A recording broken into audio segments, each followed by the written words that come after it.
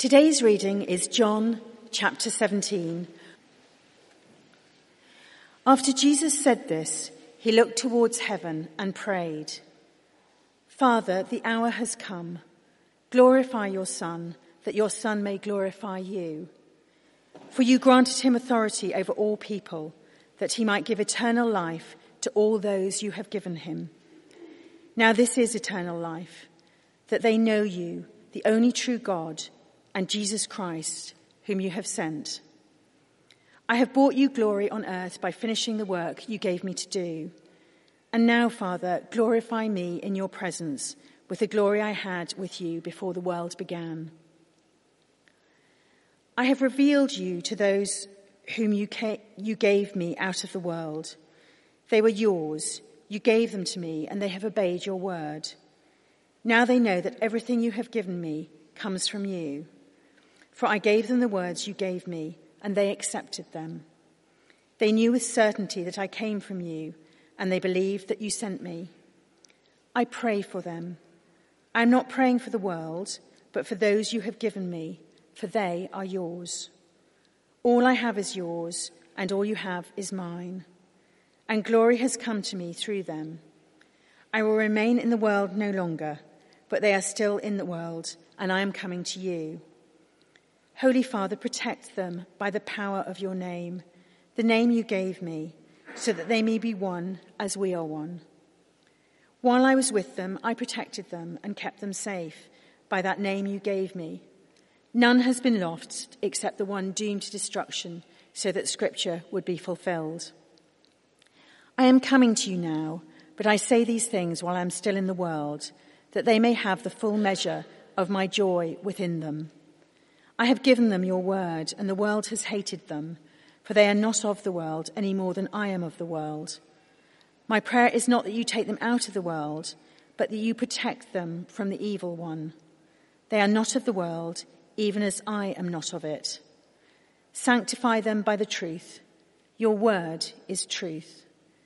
As you sent me into the world, I have sent them into the world. For them I sanctify myself, that they too may be truly sanctified. My prayer is not for them alone. I pray also for those who will believe in me through their message, that all of them may be one, Father, just as you are in me and I am in you. May they also be in us, so that the world may believe that you have sent me. I have given them the glory that you gave me, that they may be one as we are one, in them and you in me, so that they may be brought into complete unity. Then the world will know that you sent me and have loved them even as you have loved me. Father, I want those who have given me to be with me where I am and to see my glory, the glory you have given me because you loved me before the creation of the world. Righteous Father, though the world does not know you, I know you, and they know that you have sent me. I have made you known to them and will continue to make you known, in order that the love you have for me may be in them, and that I myself may be in them." When he had finished praying, Jesus left with his disciples and crossed the Kidron Valley. On the other side there was a garden, and he and his disciples went into it. This is God's word. Morning, everyone. My name's Scott. We are in our third and final week in this extraordinary prayer of Jesus in John 17. So as we turn to it, let's pray together. Heavenly Father, what an extraordinary privilege to listen in on this prayer as Jesus prays to you, his Heavenly Father. Please, as we look at it this morning, would we be changed? Would our lives be shaped by the truths that are revealed here? We pray for your glory. Amen. Unity is something that's often talked about, but very rarely seen, isn't it? The world works pretty hard to produce unity in all sorts of areas of life. What have we got? We've got the United Nations seeking to work for a better world by all working together. We have the European Union. Maybe that gets a bit complicated. Best leave that there. We put it in the names of our countries, don't we? Think UK, US. in the vain hope that somehow that will make it true, that somehow we will actually all be united. Very, very rarely do we actually get there. Closer to home, we long for unity, don't we, in our relationships, in our families, so often torn apart by brokenness and conflict. We're willing to work hard to produce unity. We'll work hard at our relationships to try and get it. We long for unity in the church, don't we? Some Christians spend their whole lives trying to get Christians together, working hard to produce that unity. Well, in the final part of his prayer, Jesus prays that his people might be one. But the most important thing that we see is that this is a prayer and not a command. And Jesus could have commanded his believers directly, couldn't he? He could have said, be one, be united. But he doesn't do that. He doesn't command it. He prays for it. And he prays to his heavenly Father, who will always hear the prayers of his perfect Son. So ultimately, even as we look at unity this morning, we see that unity is not a human project, but a divine work. Unity is not something we establish, but something God does for us. Just a reminder of where we're up to. This is Jesus' prayer on the night before the cross.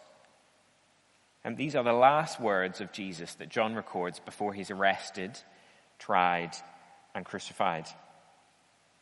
And that's why I asked Kate to read through the first verse of chapter 18, just so we get that sense of how closely the prayer of Jesus in chapter 17 is tied to his arrest and death. It's literally straight before it. If you get a chance this week, maybe reflecting on John 17, why not read through the whole prayer of John 17 and then straight in to the whole of chapter 18 and beyond. We've previously heard, haven't we, in the previous weeks, Jesus' prayer that he might be glorified, that he might glorify his Father. Last week we heard the prayer for his disciples and through them believers, that they would be protected and sanctified for the work of preaching the gospel to a hostile world. Today, as Jesus concludes his prayer, we'll hear that Jesus prays for all believers that they might be one, that they might be brought to complete unity. A unity that doesn't come as we focus on ourselves, but as we look to him and what he has done. So as we look at this final bit of the prayer from Jesus, we'll look at it in three sections. They're on your service handout if you want to follow along. The first one is much longer and we'll spend much more time on it. So don't worry when we're only at the end of it. We are more than a third of the way through by the time we get to the end of point one. Firstly then, and quite simply, Jesus prays that we would be united. Jesus prays that we would be united. Let me read again from verse 20. My prayer is not for them alone. I pray also for those who will believe in me through their message, that all of them may be one. Father, just as you are in me and I am in you. Here we have Jesus making explicit that the prayer is not just for those who are listening in at the time, not just for those first disciples, but for all who will come to believe in him through their message. See, Jesus knows that as he sends his disciples out into the world to proclaim the good news of Christ, there will be fruit from that. Many more will come to believe. And as this group of believers grows and expands across the whole world, Jesus' prayer is in one way very simple.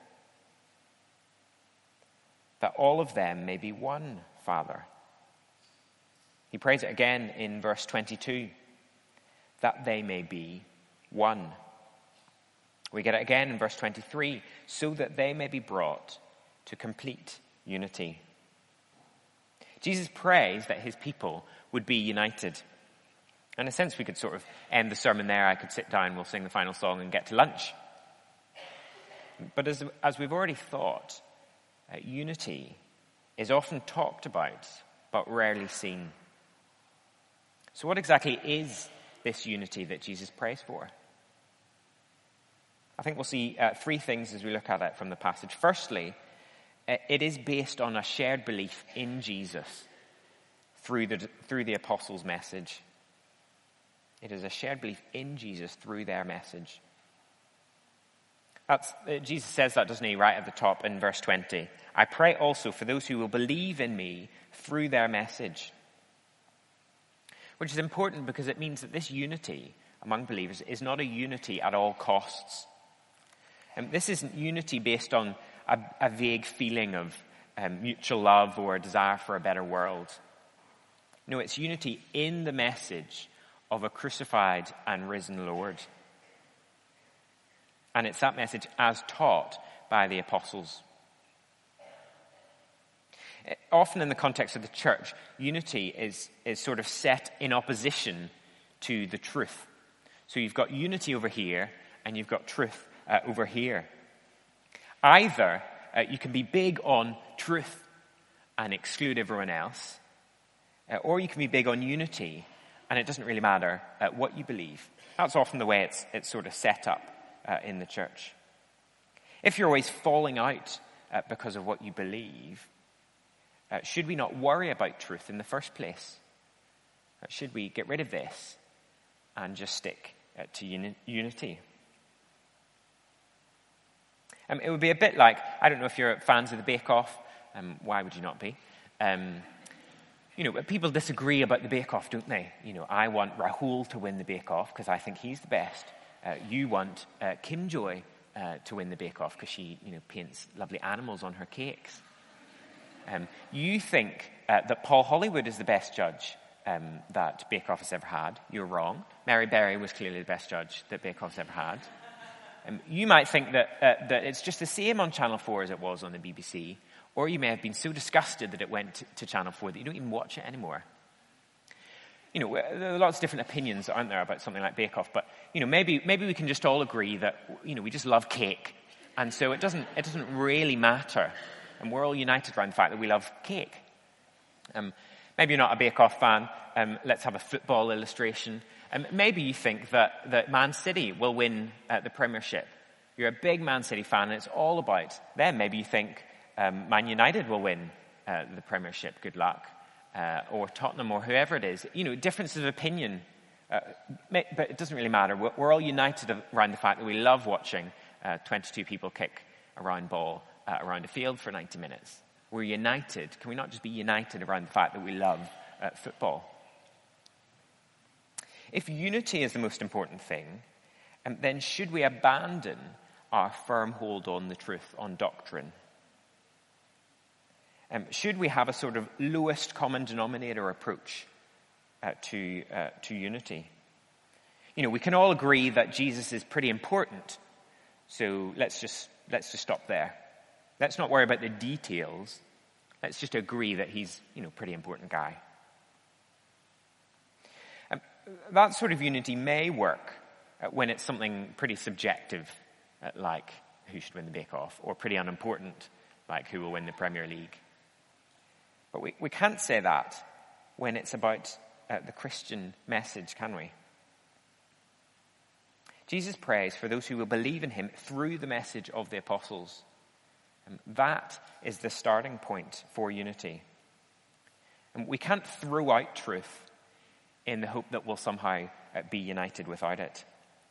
And that would be to totally miss the whole point of what Jesus is praying here. It's a unity in that message, in that truth of who he is and what he has done. So I think that probably means a couple of things. It means when we find ourselves disagreeing with others, maybe other Christians, over the fundamental nature of the Christian message, we're not just to throw up our hands and say it doesn't matter. Let's just agree to disagree and get on with being united. We can't just do that. There is the flip side as well, isn't there? There is the flip side that we're not to fall out over the smallest details. And Christians will disagree about points of doctrine or application. But where there is a shared belief in the apostolic message of Jesus, then there is a unity which should be reflected in our relationships. But the unity that Jesus prays for isn't just a unity between people who believe the same thing. It's not just, we are united because we happen to believe the same thing. No, it's bigger than that. And we'll see that the second thing that we see about this unity is it is a unity like the unity between the Father and the Son. The unity we are to have is to be like the unity between the Father and the Son. Look at verse 21. I pray that all of them may be one, Father, just as you are in me and I am in you. What Jesus is saying there just blows our rather simple definition of Christian unity as just sort of, let's all just get along. It blows that definition out the water. And the unity that Jesus prays for isn't just, let's agree to disagree and get on. No, the unity that Jesus prays for reflects the eternal relationship between God the Father and God the Son. Now that is big, if we could try and get our heads around that. And what is that unity between Father and Son? Well, fundamentally, it's a unity of being. And they are distinct persons, Father and Son, but they are one God. Unity of being, it's unity of will, and what the Son wills, the Father wills. And they don't have competing agendas trying to push theirs up above the others. They have one will. It's a unity of purpose as they work out salvation. As the Father sends the Son to win salvation, as the Son comes and wins it for his people. The unity between believers is to reflect that sort of unity. We're not God, are we? So our unity will look different, will be expressed differently. It's not exactly the same, but it should reflect the unity of God. So we are one body, even as we are different individuals within the church family. We are to have one will. Our will is to be to glorify God. We are to have one purpose in working out God's plan of salvation in the world, to tell others about Jesus so that they might trust in him. But it isn't even just that our unity is to look like the unity between the Father and the Son. It's more than that. Again, it's actually a unity that comes from being brought into relationship with the Father and the Son. That's there in verse 22, isn't it? Look down again. I pray that they may be one as we are one, I in them and you in me. So this unity is more than just a unity between individuals on a sort of horizontal level. It's vertical. Our unity is with Jesus and the Father. And as we are caught up in the unity that is between the Father and the Son, so we are drawn into a perfect unity together. That's the sort of thing that might make your head sort of explode early on a Sunday morning. How do we get our heads around that? Can we fully get our heads around that? Our unity is with the Father and the Son and with one another? Probably not. And we're probably never going to fully understand that. One helpful way to think of it might be to reflect on the relationships within a family. So within a family, your relationships are interconnected, aren't they?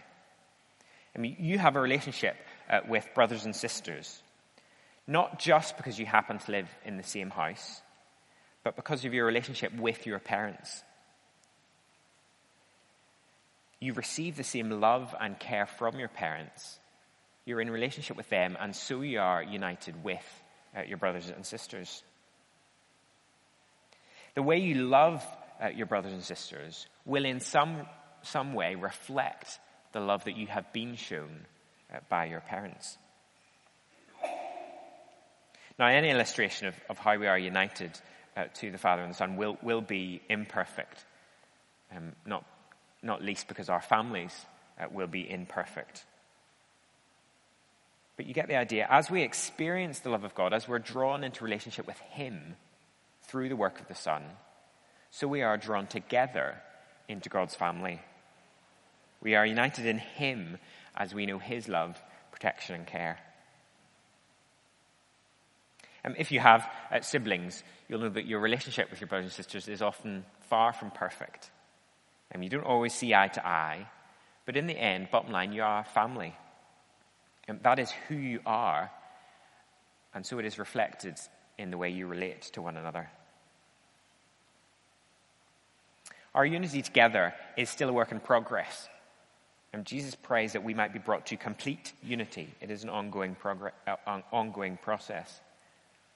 And we will fail to do that in many aspects of our life, collectively, individually. But that is the goal, that is where we're heading, complete unity. Our unity then is not a human project, but a divine work.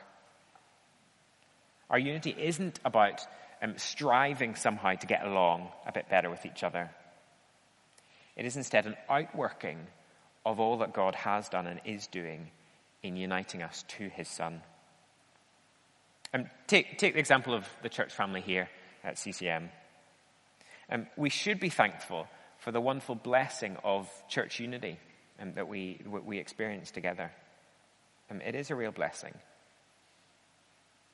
But it doesn't come about because we spend lots of time thinking about our unity.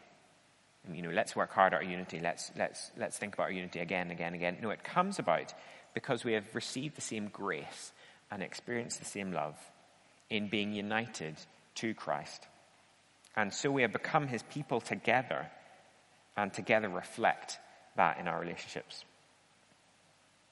He's the one who has put the work in to unite us, not us.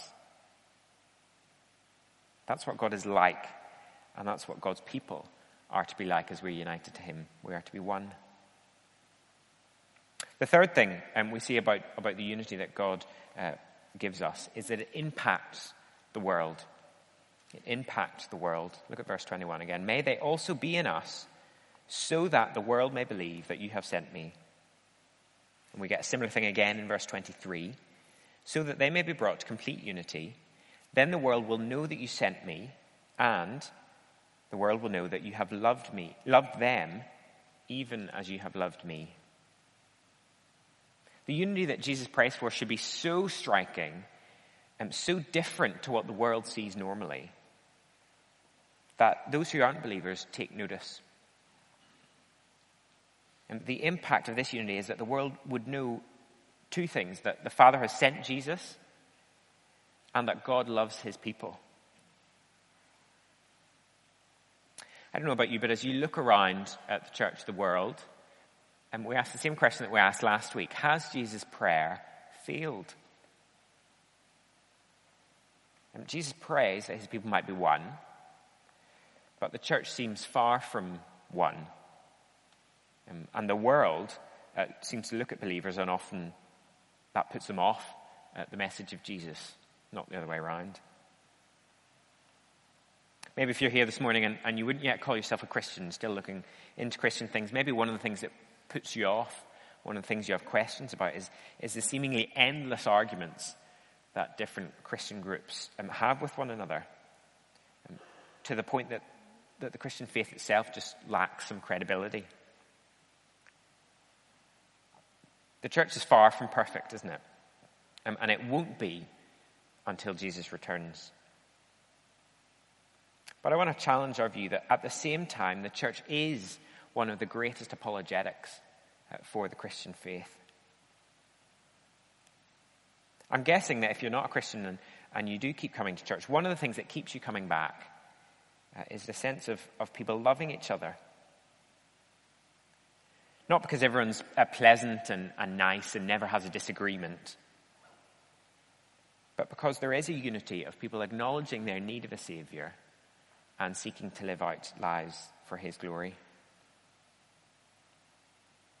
And just the very fact that a group of very different people can come together, brought together by a shared faith in Jesus, and that is a powerful witness. Particularly in a city like London, where so many are lonely, isolated. So let's not wait until the church is perfect, till we've got everything squared off, before we invite the world to take a look.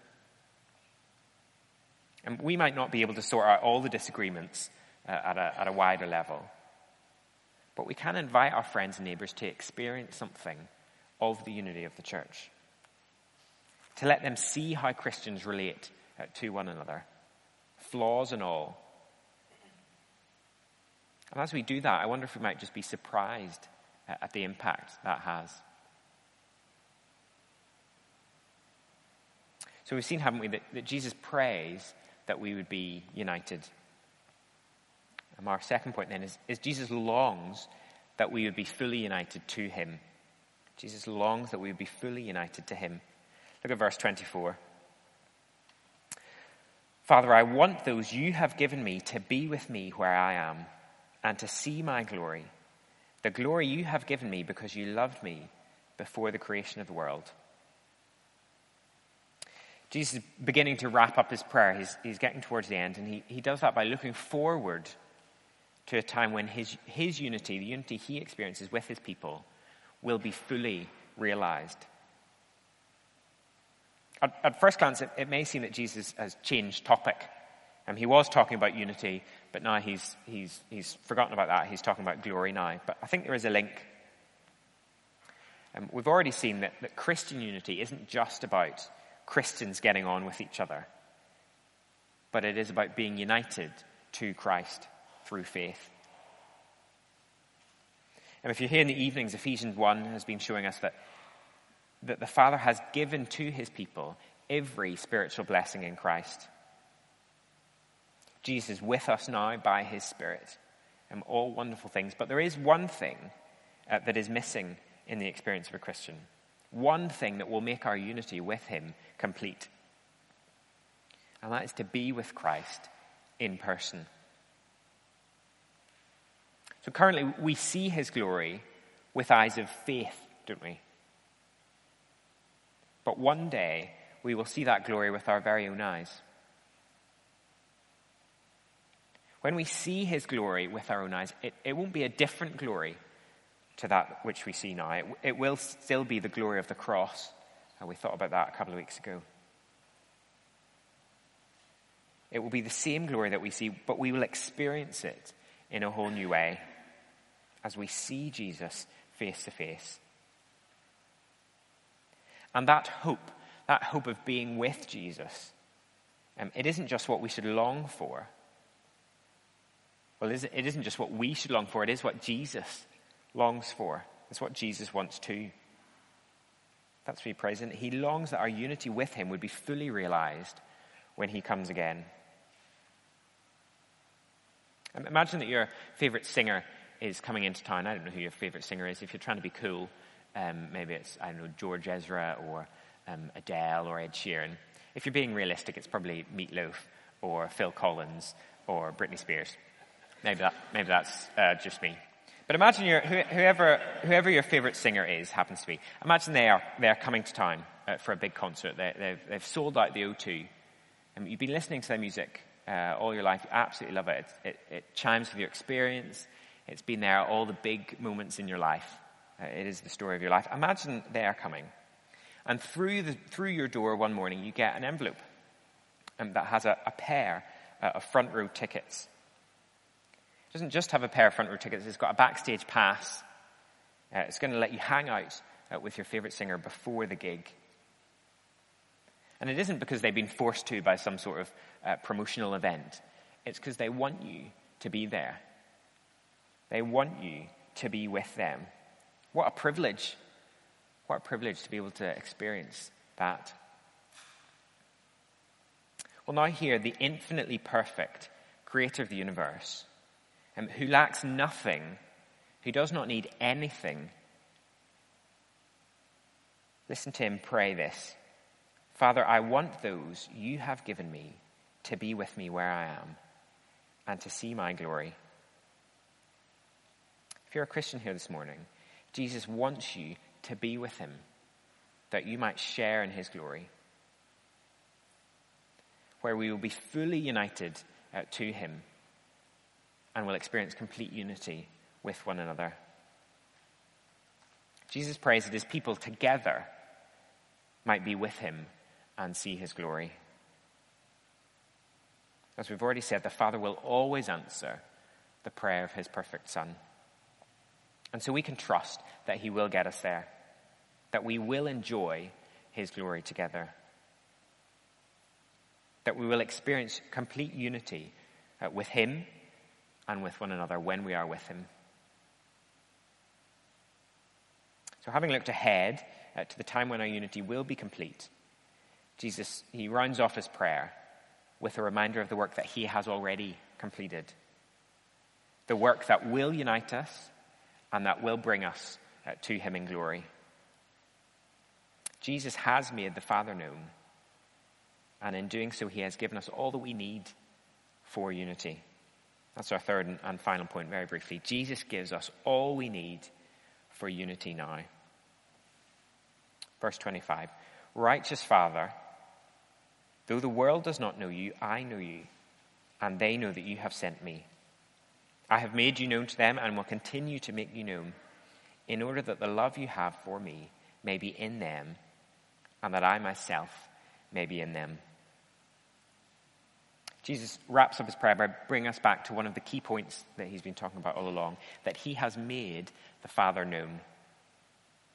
The world can't see who Jesus is, can't see the Father, but Jesus knows the Father, and Jesus has made the Father known to his people. And so we mustn't think that we need something extra to crack the problem of Christian unity. We don't need to go on a little hunt for some sort of magic bullet that will suddenly unite God's people together. We don't need to abandon truth or race to the lowest common denominator. Jesus has done all that is needed. He has made the Father known and will continue to make the Father known by his Spirit through his church, so that we might be united to him and to one another. It is through that revelation of the Father's love that we are united to the Father and Jesus. And so Jesus' prayer ends, maybe rather strangely, rather abruptly. And with that, Jesus goes out, crosses the valley, enters a garden to be arrested, tried, and crucified, to win salvation for his people and to unite them together.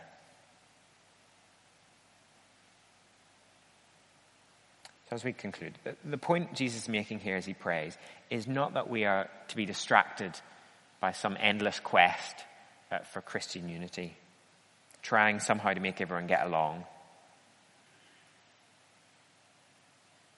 Ultimately, the work of unity is God's work, not ours. And that unity comes and can only come when we are united to him through faith in the one who is one with the Father, with the one who has made the Father known to us. One day, all the world will acknowledge who Jesus is. When he comes again, every knee will bow and every tongue will confess. The world will always have to work hard to produce unity, be it through the UN or the EU or in the family. But it is only in Jesus that true unity is found, because we were created to be one with the Father and the Son, with the God who made us. The special privilege of the people of God now is to know God and to be one with him, to experience the love of the Father through the Son. As we do that, we are drawn into relationship with him and with one another. But that doesn't come because we focus endlessly on our relationships, on creating unity. It comes as we look to him who has united us in his Son. Let's pray together.